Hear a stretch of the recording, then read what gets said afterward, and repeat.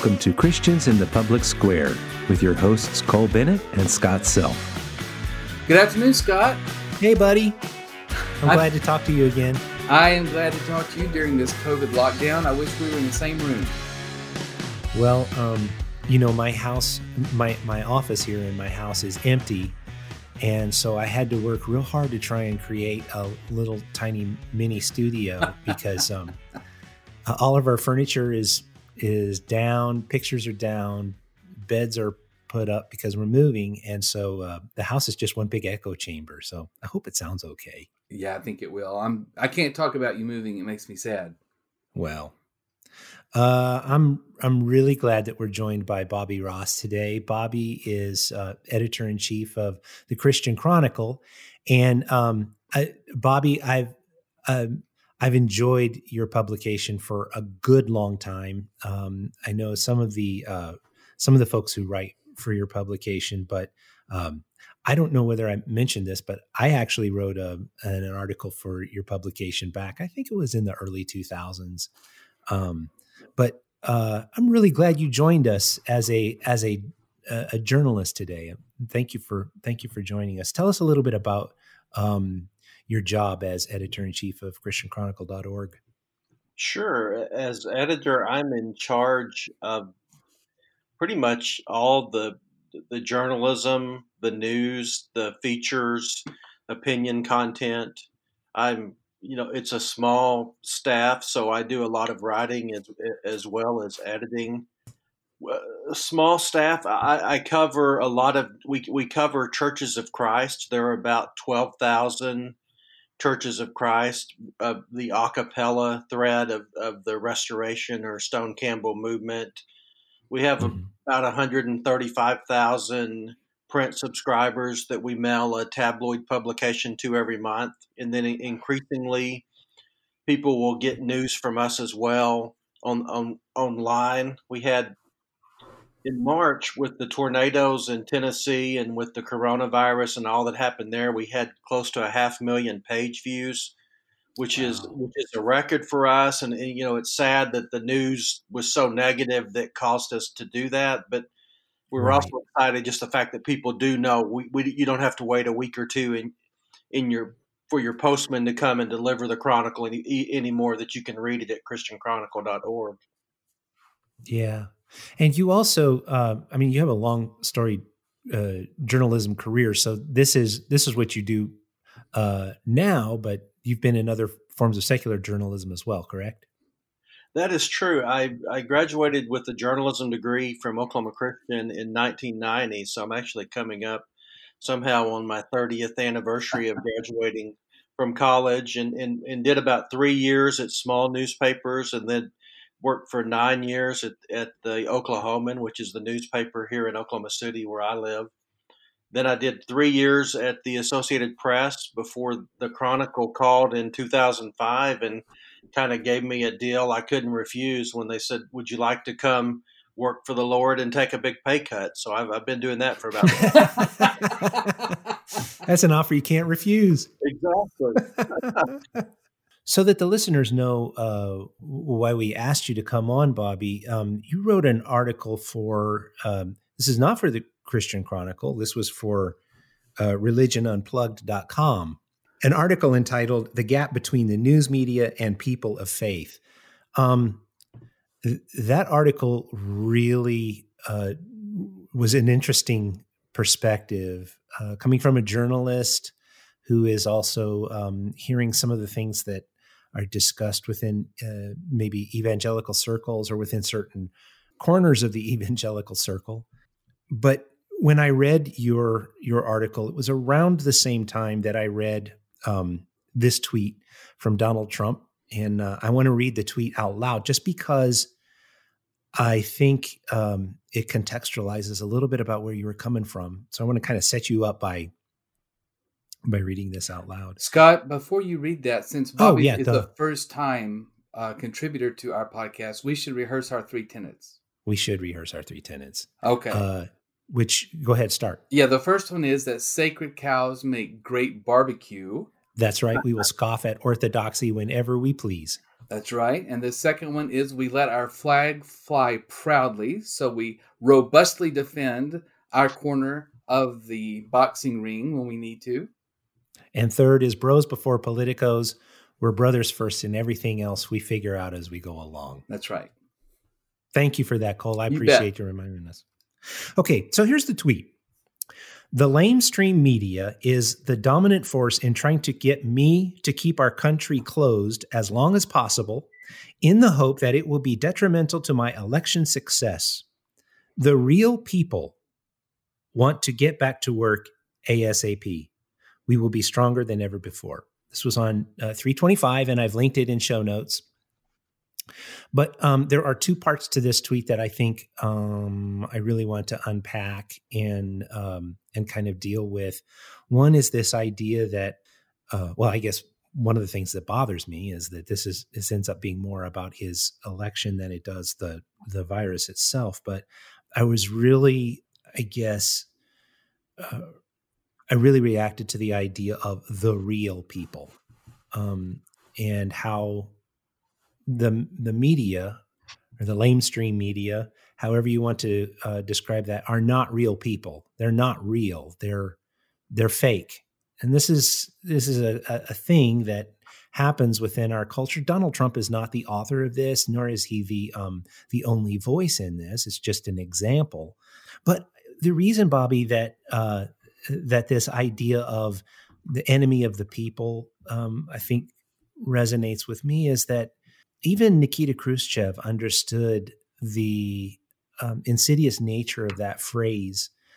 In his address to the 20th Congress of the Communist Party in 1956, he said the following: Stalin, who absolutely did not tolerate collegiality in leadership and in work, acted not through persuasion, but by imposing his concepts and demanding absolute submission to his opinion.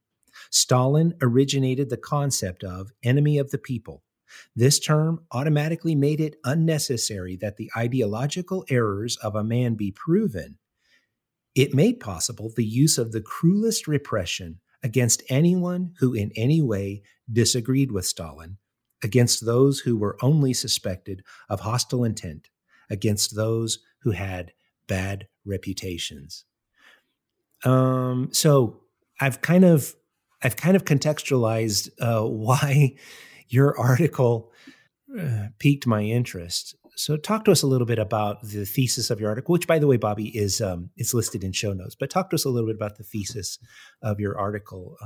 Oh, sure. Well, I write a weekly column every Friday about just kind of analyzing and headlines in the world of religion news. And that particular week, it just seemed like I was running into a lot of, like there were two different groups of friends I was seeing on Facebook, and one side was constantly beating up against the media. They're the enemy of the people. In the midst of this coronavirus pandemic, looking for somebody to blame, I guess is what I'm saying. And one side was eager to blame the media for everything that was going wrong, and the other side was eager to blame President Trump for everything that was going wrong. So I think that's kind of what was in my mind as I kind of got into this a little bit, just to kind of, because from my perspective, being a journalist and being a person of faith, I kind of feel like I can see, I understand where both sides are coming from, and I kind of sympathize in some ways with both sides, but also get frustrated a lot with both sides. So this column was kind of an effort to try to say something about that, and maybe say something that might cause people to step back and reassess their position and think about where they're coming from on this. And the way I led into that was just kind of talking about,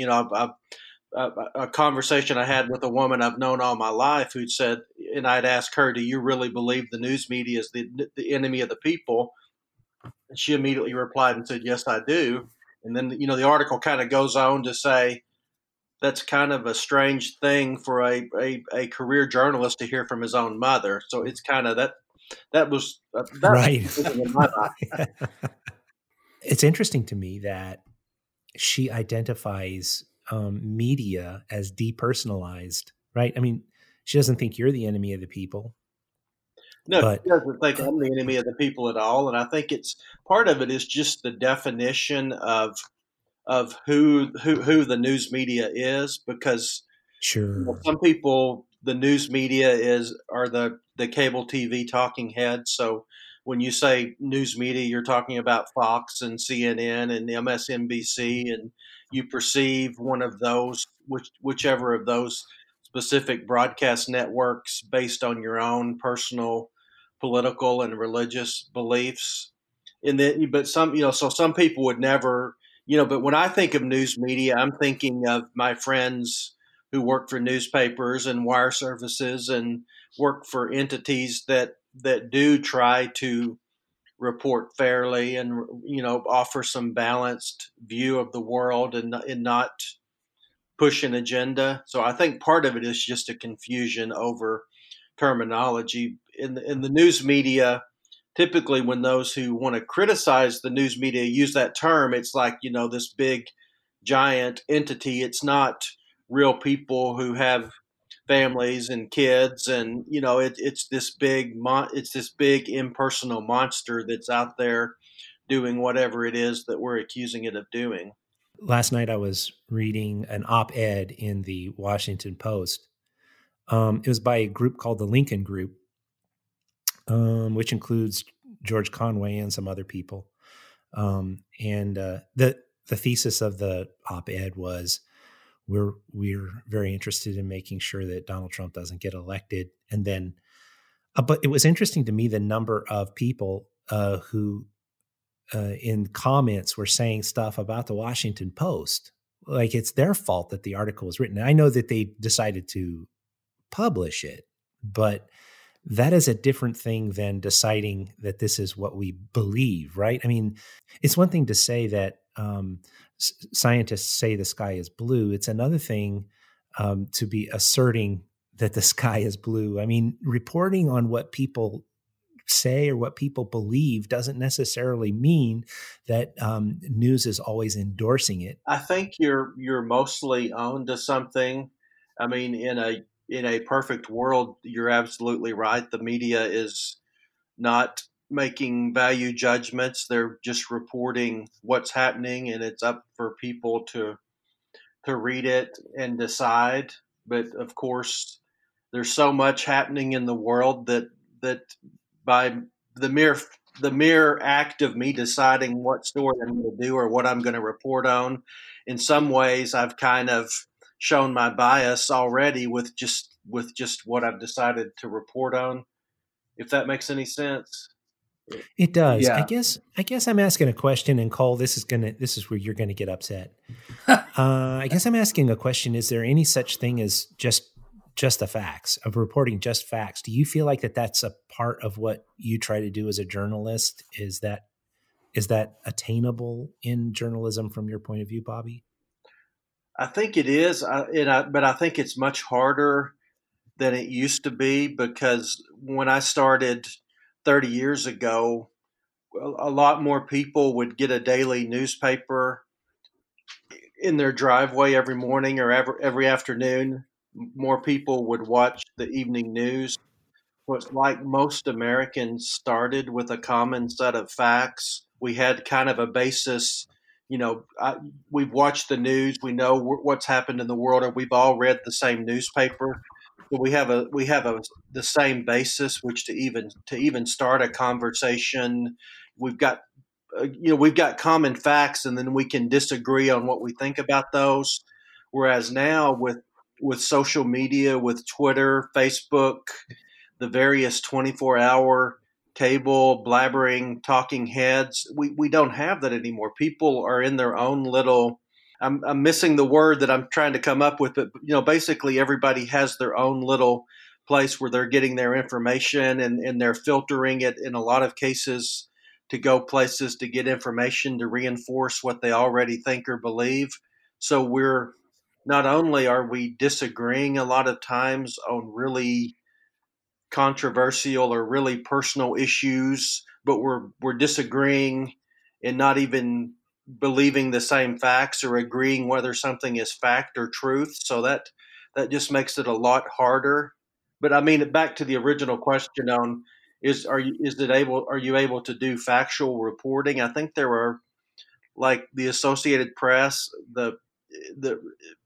I think still does a real nice job of keeping most of its stories down the middle, and a person being able to read it and not determine where the reporter is coming from. I think there are some other major media, which I will decline to name, that would say we're journalists, we just report the news, but then you see a lot of their content and a lot of the articles they write all seem to have a common enemy, so it's hard for a typical reader who may not see the person that newspaper portrays as the enemy, see them as, well, no, they're not reporting news. They're pushing an agenda, and they're part of the opposition. They're not just somebody out there trying to report facts. Cole, before you respond, I want to say that I do think that there are probably some facets of what's happening in the media nowadays that are different than before, insofar as it seems that media is oftentimes making itself a part of the story in ways that they used to avoid. So, for example, I'll go ahead and name them. That CNN, when they feel attacked by Donald Trump, seem to react to that attack almost in pugilistic ways. And it seems like we as consumers are watching a fight between a news organization and their opponent. I don't know if it's always been that way, but it feels that way now. Well, Bobby, I like the thesis of your article when you end, because you're saying, what are we to do? And your answer is essentially, we've got to keep doing our job of reporting news, naming our sources, except in rare extenuating cases, and trying to build context for the stories we're telling. I think that is absolutely true. And I think that's a good way for you to advise the readers of your article of some hopeful ways forward. So I really like that. Oh, thank you. I will. Yeah. When Scott says this is going to upset Cole, this is not upsetting Cole at all. In fact, everything we're saying here jibes with how I see my role as a teacher of rhetoric. So in this podcast, Bobby, I often talk about what it means to be a Christian citizen from a perspective of a rhetorician, or someone who tries to analyze discourse. And what I want to say about news reporting is, I don't think there's ever such a thing as objective reporting, ever. And I say that because whatever facts are trying to be reported are mitigated through language, and language is never neutral. And I chuckle at Fox News sometimes, because anytime I'm chuckling now, you can hear it. Anytime a senator criticizes another senator in a way that might make conservatives happy, instead of reporting Senator Jones criticized Senator Smith today over this bill, they'll always use the verb slams. Senator so-and-so slams Senator Jones. And it makes me laugh because it's so overt. It's so pointed. But even when it's not that pointed, I do believe it's rhetorical, although I would say sometimes it's only rhetorical long-term. So let me give you an example. I had this example ready for today, and you just talked about the Associated Press, and I'm glad you did. A tweet appeared yesterday that compared these two headlines, and so I went and made sure that these were actual headlines from the Associated Press, and they were. The first headline is from 2015, and it says, "Breaking," in all caps. "Obama sends $4 trillion spending plan to Congress, pledging help for middle class." Yesterday's tweet, "Breaking. President Trump sends Congress $4.4 trillion spending plan that features soaring deficits." Now, I would say that both of those statements can be construed as dead accurate. And so no one can say those are not the facts. But those are not objective over long term whenever you study macro rhetoric, the effect of discourse over audiences long term. And that's one of many examples that I don't want to bog down Man, with that is well played, sir. And these are from the Associated Press.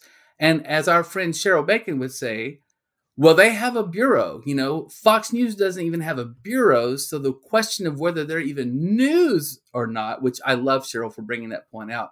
The Associated Press, you know, they're working off bureaus. So I really wonder if there is such a thing as over here we have hard news and over here we have opinion. And though, as you point out in your article, the line is getting grayer and grayer between them, we still have these two polar. I don't know that we have two polar opposites. I think that news is always delivered in a context of persuasion. Would you react to that? Sure, I'll react to a few things you said. You mentioned I guess the concept of objectivity, and that's one that I think even going back to journalism school 30 years ago, my professor at Oklahoma Christian taught that really wasn't an achievable ideal, that fairness was more achievable because we would all bring our personal worldviews and experiences to what we wrote. So I've always strived. I think fairness is achievable. Balance is something that you can see easier, but objectivity, I would agree that that's kind of a concept that's harder to achieve or even know what it means. The tweets that you mentioned on AP, I mean, I agree they look bad, but also you're dealing with a news organization that's probably done several thousand tweets over the years about Obama and several thousand about Trump. So you would probably need a much more comprehensive analysis than somebody who found two tweets that they thought didn't match up and compared those. I agree that those two side by side don't look good, but I'm not, I would be looking for more context and more understanding and somebody to do a word search through both, through their Twitter feed to see if indeed that Obama got that his actions along a similar nature received a more positive response or a more positive portrayal on that wire service than Trump. I mean, I wouldn't be surprised if those tweets were accurate, but I'm a journalist. I'm too skeptical to accept it at face value with a little more information. And I've rambled a little bit. And I'm trying to remember the polar opposites of hard news versus opinion. Are they really? Can we really see them as opposites? Is there really such a thing? We all agree there's such a thing as opinion. Do we really believe there's such a thing as objective hard news? Well, I obviously do, or I wouldn't have spent 30 years doing this. I think my goal, in this, again, I don't know how achievable this is, in writing a story has always been to kind of take myself out of it as much as possible and have the people or the sources that I'm representing be able to go into that story and read it and say, yeah, he quoted me accurately. That's how I feel, as opposed to me taking someone's words and twisting what they've said or putting them in a wrong context and them going, no, that's not what I meant. That's not where I was coming from. So my goal in a story, obviously I'm going to have personal opinions on a lot of things I'm reporting about, but my goal would be to quote people on both sides or all sides. Most things are usually more than two sides, and have them be able to read a story and feel like, hey, that news story, I don't agree with everybody that's quoted there, but I thought it was fair to me. I thought it was accurately presenting where I'm coming from. So, I mean, I think there are some journalists and some news organizations that do a better job at that than others. And then honestly, there are a lot of times I'll read a quote, a straight news story where I'm like, do you not even want to pretend that you don't have a dog in this race or whatever that cliche is, because it's so obviously biased. Sure, that makes a lot of sense. I also appreciate that. Meaning is something that we find together. It's not something that can be, I think, objectively defined. And so the idea that there is such thing as objective truth is in and of itself evidence that someone's working from a positivist perspective, which is fine. I think it's something, it's quite possible that we're constructing truth together, and it's quite possible that we're figuring this out in real time, that there isn't such thing as objectively good or objectively bad when it comes to, for example, economic policy or economic outcomes. That these are things that we're trying to understand within contexts of time. So that when you bring up the word context, I think that makes a great deal of sense from a philosophical point of view, not merely from a reporting point of view. I guess one of my questions, Bobby, gets down to particularly when we're talking, our audience are Christians, right? So how do we think about ourselves as we engage in consuming media? And I feel like maybe I'm putting you on the spot to tell your readers how they should read. But if you had a chance to tell your readers how they should read, what would you tell them? You mean if I had a chance to tell just Christians in general how they should read the news? Yeah. How they should read the news, yeah. Okay. Well, I think I am 100% on board with people being skeptical of news. I guess the thing that frustrates me more than anything is we as Christians supposedly believe in truth, and yet we're so gullible as far as what we will believe or what we will pass along on social media, that I wish that the people who are supposedly so concerned about truth would not be so willing to pass along just crazy conspiracy theories or things that have no basis in truth. I mean, I'm one, obviously, based on some of what I've said already, who thinks that the media, there I go using, that big, the news industry or however you want to put it, could improve in a lot of ways. But I think there's enough constructive, actual things to criticize and make better, and that we lose credibility as Christians when we just show ourselves to believe anything and to. I don't know if I'm making a lot of sense, but I get so frustrated. No, that makes a great deal of sense. The stuff that's just total nonsense that people that, or in most facets of their life, are smart, intelligent people will pass along. And I'm like, maybe you could learn to Google, or find, through before you put it out there. Yeah, I really like that answer, Bobby. And I think you're right. If we are supposed to be so interested in truth, both capital T and small t, then, well, we should be more careful, certainly more skeptical with what we decide to pass along and what we decide is important. I think what we pass along indicates what we think is important. And sometimes that's not done very carefully, right?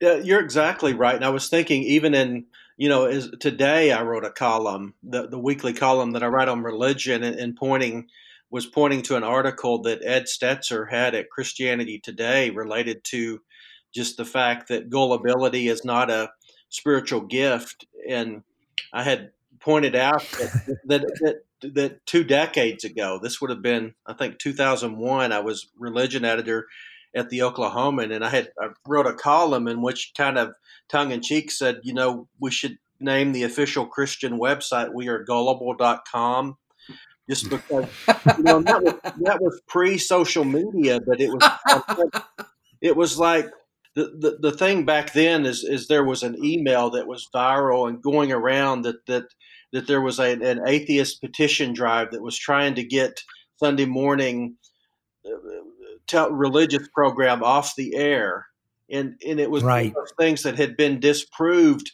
time and time again, yet Christians were continuing to forward this email to all their friends, and it's like we're almost 20 years later and we're still passing along information that's just totally untrue, that if we took 5 seconds to Google or try some other way to figure out, we would realize that it wasn't accurate. It wasn't factual. I kind of hinted at this when we asked you to come on, Bobby. I think there's something insidious in that. I don't think it's just that we make mistakes. I don't think it's just gullibility. I think it's that we harbor points of view that are sometimes codified in our religious and cultural worldviews that are manifest by what we choose to believe.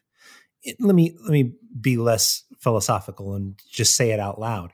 I think sometimes it's convenient for me to believe something about someone because it matches my fear of their race or of their nation of origin. I think sometimes it's easy for me to believe the worst about someone because they're of a different faith than I am. It's easy to fall into those things because it's not just gullibility. I think that gullibility comes from somewhere, and it's sin. It's believing that other people are necessarily and completely evil. It's a sin. It's not just that people have are making cognitive errors. I'm contemplating that. I don't know that I would disagree with that. I'm thinking about something you said a moment ago, Scott, that I want to return to, and I want to nudge. I started to say push against, but I want to nudge Bobby a little bit. Okay.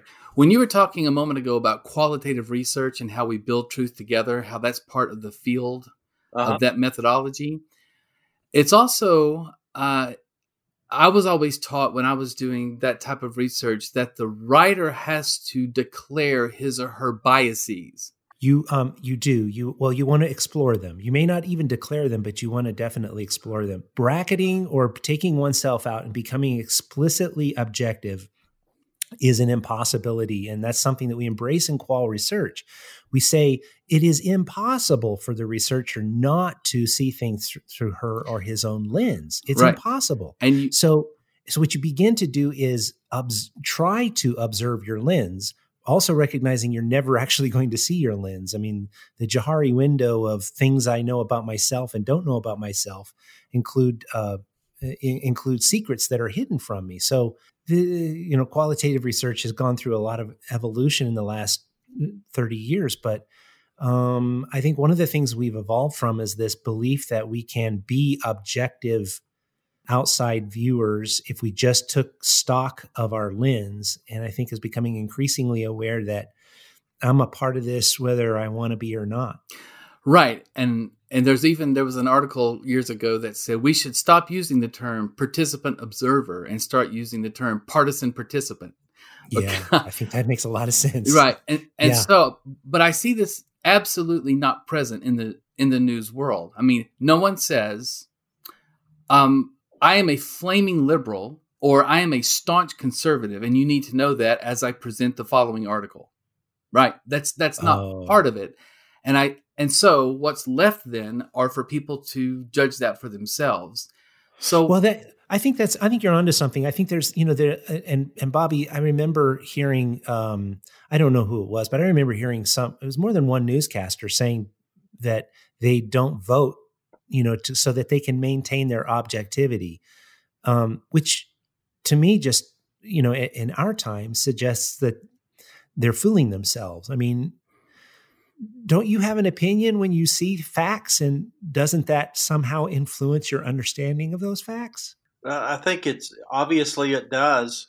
Transparency has become kind of a buzzword in journalistic sources, and I don't know how many several years, but the idea being what y'all were talking about as far as everybody does bring biases to it is we're going to be transparent about those biases, and with the idea being that readers can know where I'm coming from and what my background is, and then they can judge what I write based on what they know about the perspective I'm bringing to it. But if I'm a reporter and I come to you with an article that appears to be properly sourced, it appears to be based upon observable facts, do you care that I'm a flaming liberal? I mean, does it really matter to you from an editorial perspective that I have a lens if if it seems that my lens is not necessarily twisting the facts in the article? Not necessarily, but let's say you're someone with a Twitter account and a Facebook account, and you 3 or 4 times a day are voicing your opinion on what you like about a particular politician or what you don't like about a particular politician.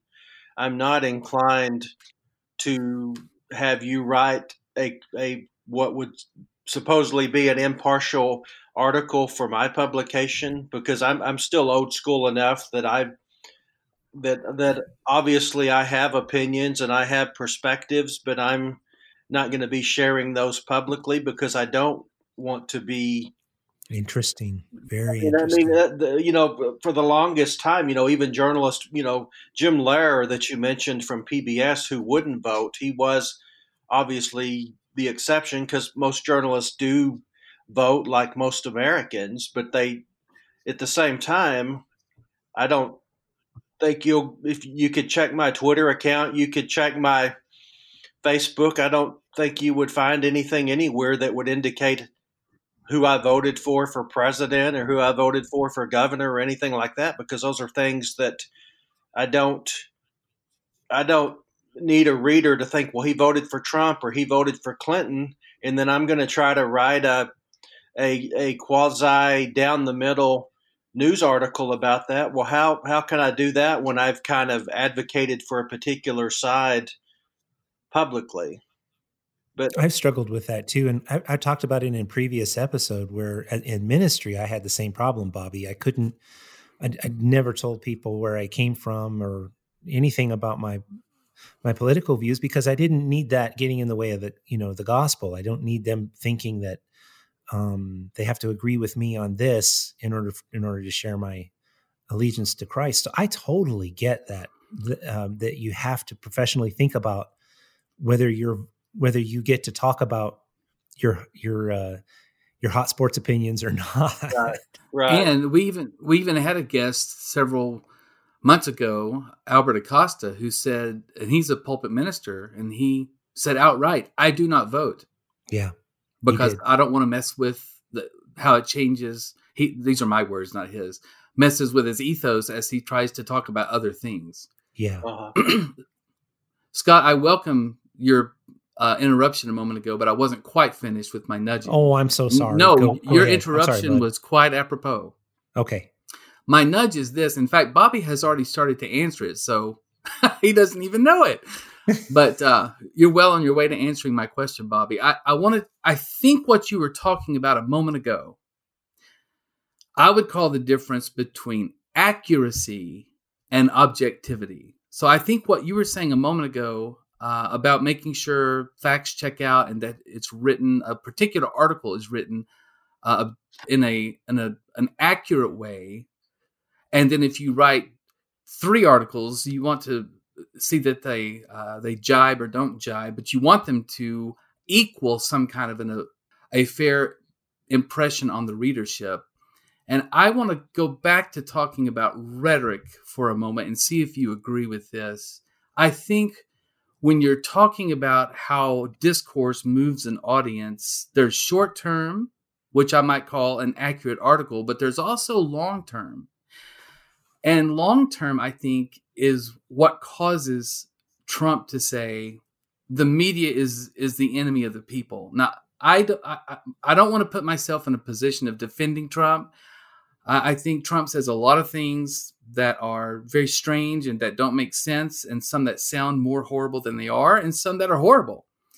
But I don't think he was trying to mimic fascism when he said that. I think what he probably meant was the media says a lot of things I don't like, and they are my enemy, and I want them to be your enemy too.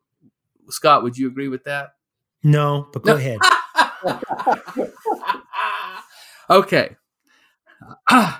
Yeah, it's not necessary to listen to Scott anymore. Anyway, what I want to say is I think the long-term rhetorical effect of the media is far more interesting as its effect on its readers and listeners to analyze. And the way you started this conversation, Bobby, was a way I often start in my classroom. Is I ask students, how many of you watch the 5:30 news? And most of them have seen it or do watch it regularly. And I say, how in the world can that be an element of persuasion? These are people who, in a span of 30 minutes, are just telling us what happened today. How can that possibly be persuasive? And we get into the very discussion that you can imagine, where people eventually say, well, there are many more things that happened today than what that person chose.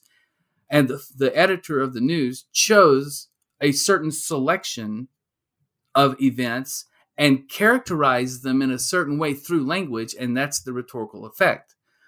And I would agree and say over years and years, those rhetorical effects add up. And the hot, quick example I'll give you, and then I will stop talking and let you respond, is a narrative that has been created and it's become accepted in the listenership and readership, I feel, in this country, that when a person does not have an amount of money that he or she believes, or that the reporter believes, allows them to go see a doctor and pay for that visit, they will use the expression denied access. So this person does not have access to a doctor because he or she or either reporter feel that there's not enough money. Instead of saying this person does not have what he or she feels is enough money, they will say this person does not have access to medical care, which is necessarily at one remove of analogy, because there's not a person standing at the door of the doctor's office with a gun saying, if you try to come in here, I will kill you. That would be denying access.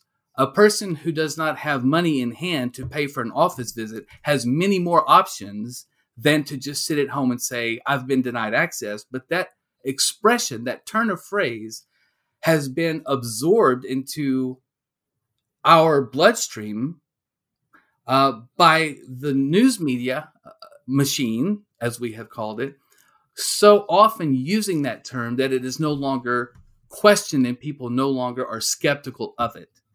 So to me, the long-range effects, the long-range rhetorical effects are far more interesting because they're far more dangerous than whether a particular article is accurate. What are your thoughts to that? And Scott, you can chime in too. I guess obviously I'm not an expert on rhetoric. What I would say is that I think worldview of where journalists that are reporting the news come from, that's a big issue. We've talked a lot about individual journalists and trying to get an article factual and trying to be transparent and come at it on an individual basis. But I think a lot of what we see comes down to the fact that most of the people in the news business are probably coming from a more predominant worldview than maybe the public. I mean, I think the number I see would say 80% of journalists would fit more, would be more likely to have voted for Obama than Trump, and that would be more likely to, in most cases wouldn't be coming from a conservative type of Christian or other faith background, so that you've got an industry that, even in cases where they are really trying to report fairly and accurately, they're coming at it with worldviews where maybe they don't really understand the people they're writing about. And you can make up for that in some ways by being a sensitive reporter and by really trying to understand people. But a lot of what we're dealing with is just the fact that you've got different worldviews and you've got the information, the gatekeepers of the information, as we used to call it, kind of coming from one worldview, and which would be more inclined, if you're coming, if your view of the world is a liberal political view of the world where everybody should have government funded healthcare, then you are probably more apt to use the terminology that you described as far as denied care or denied access And so a lot of what we see from the news media is they don't have a lot of diversity as far as the types of people who are there and reporting on the information. I'm not sure if that makes sense, but just it's kind of a lot It of does. a systemic issue, whether that's a rhetorical issue, I don't know, but I think it is just an issue of the fact that, the news media has tried real hard in recent years to increase ethnic and cultural, well, not ethnic diversity, racial diversity, but I don't think they've tried as hard to increase religious diversity and political diversity among the people that are working at a mainstream type of news organization. So I think some of the issues you describe, and you see it also in coverage of things like religious liberty or same-sex marriage, as far as the terminology and how things are couched and kind of who's portrayed as the hero and who's the villain. A lot of that goes back to the demographics of the news industry itself. One thing that the listeners may not know is that sometimes Cole and I prepare for these conversations, and that's a joke. But we did have a conversation together a couple of days ago about this, and that was one of the big arguments that we had, was whether the media is liberal. And Cole said the media is liberal, and I said no, it's not. And now you said yes, it is. Am I hearing you correctly? I'm saying you think that 80% carry something like a liberal point of view. I'm saying I think I've read a poll, and I don't have it handy, but that would say 80% of journalists did not vote for Trump, and then you have polling data that says 80% of self-described evangelicals did vote for Trump. You can see where you're dealing with two different audiences, and so what you end up with is we're 3 years into the Trump presidency, and you've still got a lot of people who still just can't figure out how so-called Christians could have voted for a divorced guy who talks like he does and talks about women like he does, and still don't grasp the fact that the issue of abortion is so important to them, and some other issues. They're willing to overlook some things that probably when other presidents were in office, they would have been on the other side saying, we need a man of character. And suddenly they're on the other side saying, that character thing, we weren't serious about that. So, I mean, you're answering my question very, very well. I hear you saying that we end up talking past one another because that's very helpful for kind of understanding maybe the conflict here is that, Christians in general may be thinking in one direction and journalism thinking in a different direction. We walk past one another and not really understanding each. That's a very helpful paradigm. Scott, I can't imagine why you don't think the vast majority of news media personnel and personalities are liberal. I can't understand why you would not think that. I think even the liberal media knows that the media is liberal. I think, there's a difference between people happening to have a worldview and being in the media means that you're going to be, there's some kind of causal relationship. I don't think that it's necessarily causal, unless education becomes a part of that causal relationship. I mean, most journalists have degrees, and most people with degrees would probably put themselves, a little bit on the liberal side of the scale.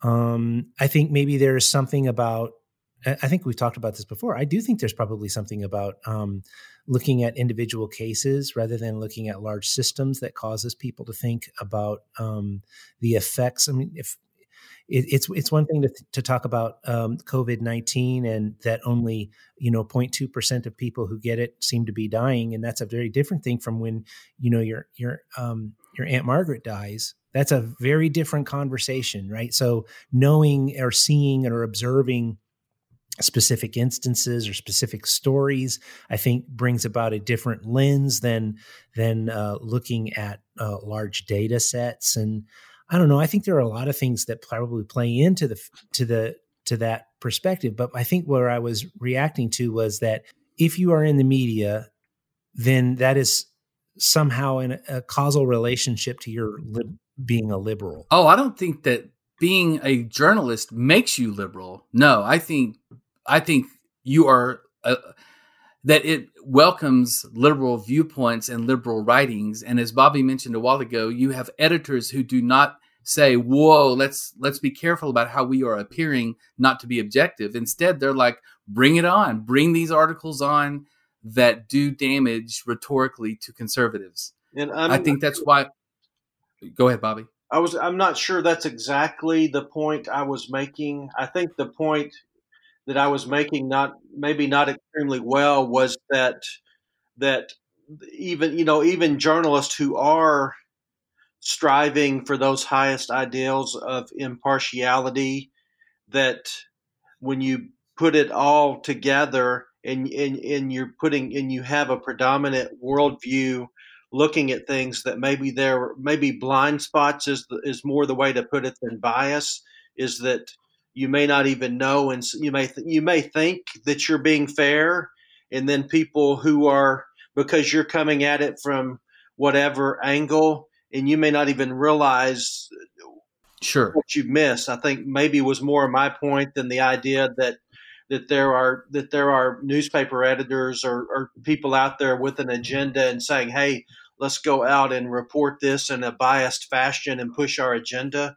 because I don't know that that's what I believe. Even at some of the the publications that are constantly on Trump and seem to constantly be reporting on him negatively, probably from their perspective think we're just reporting the facts, and we would give this level of coverage to any politician. I think the question comes in, on the other side is, well, you've got sexual assault allegations against Brett Kavanaugh for the Supreme Court, and then Joseph Biden for the presidency on the Democratic side. And then why is the level of coverage on allegations that both seem to have a lot of details lacking? Why does one side wall-to-wall coverage and one's kind of we do a little bit of coverage and then it's in and out? Yeah, it's a whimper. That's a great point, a great illustration. And I appreciate I take your point, and that you're being more reserved than I am. And I'm being very pointed and saying more than just a viewpoint. I absolutely think that there is an agenda. And now I'm going to sound like a crazy person, and I don't want to do that either. Okay, like a conspiracy theorist. But that's really, I'll even go so far as to say I believe that people in the media who have an overt agenda have that agenda for reasons that they think are the right reasons. I'm glad to hear you say that, because I was about to say I would like to talk you out of believing that the media has an agenda for Jesus reasons, not for cognitive reasons. No. I think that.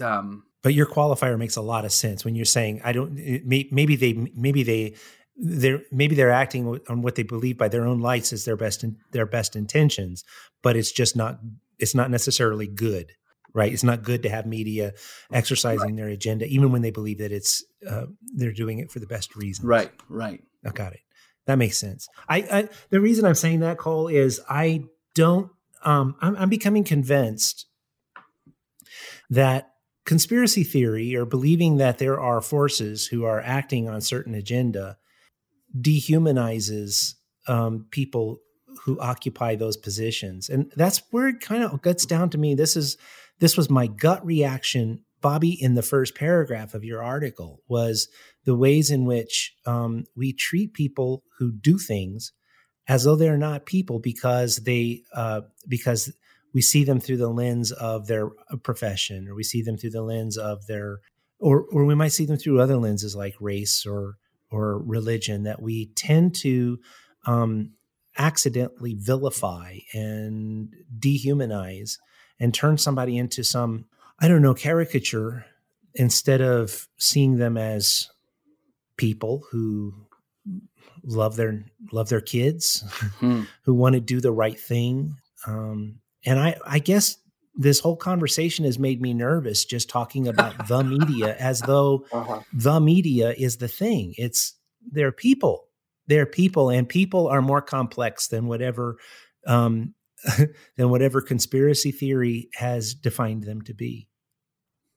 Yeah, and so are politicians. Yeah, that's a great point. I got to listen to you there.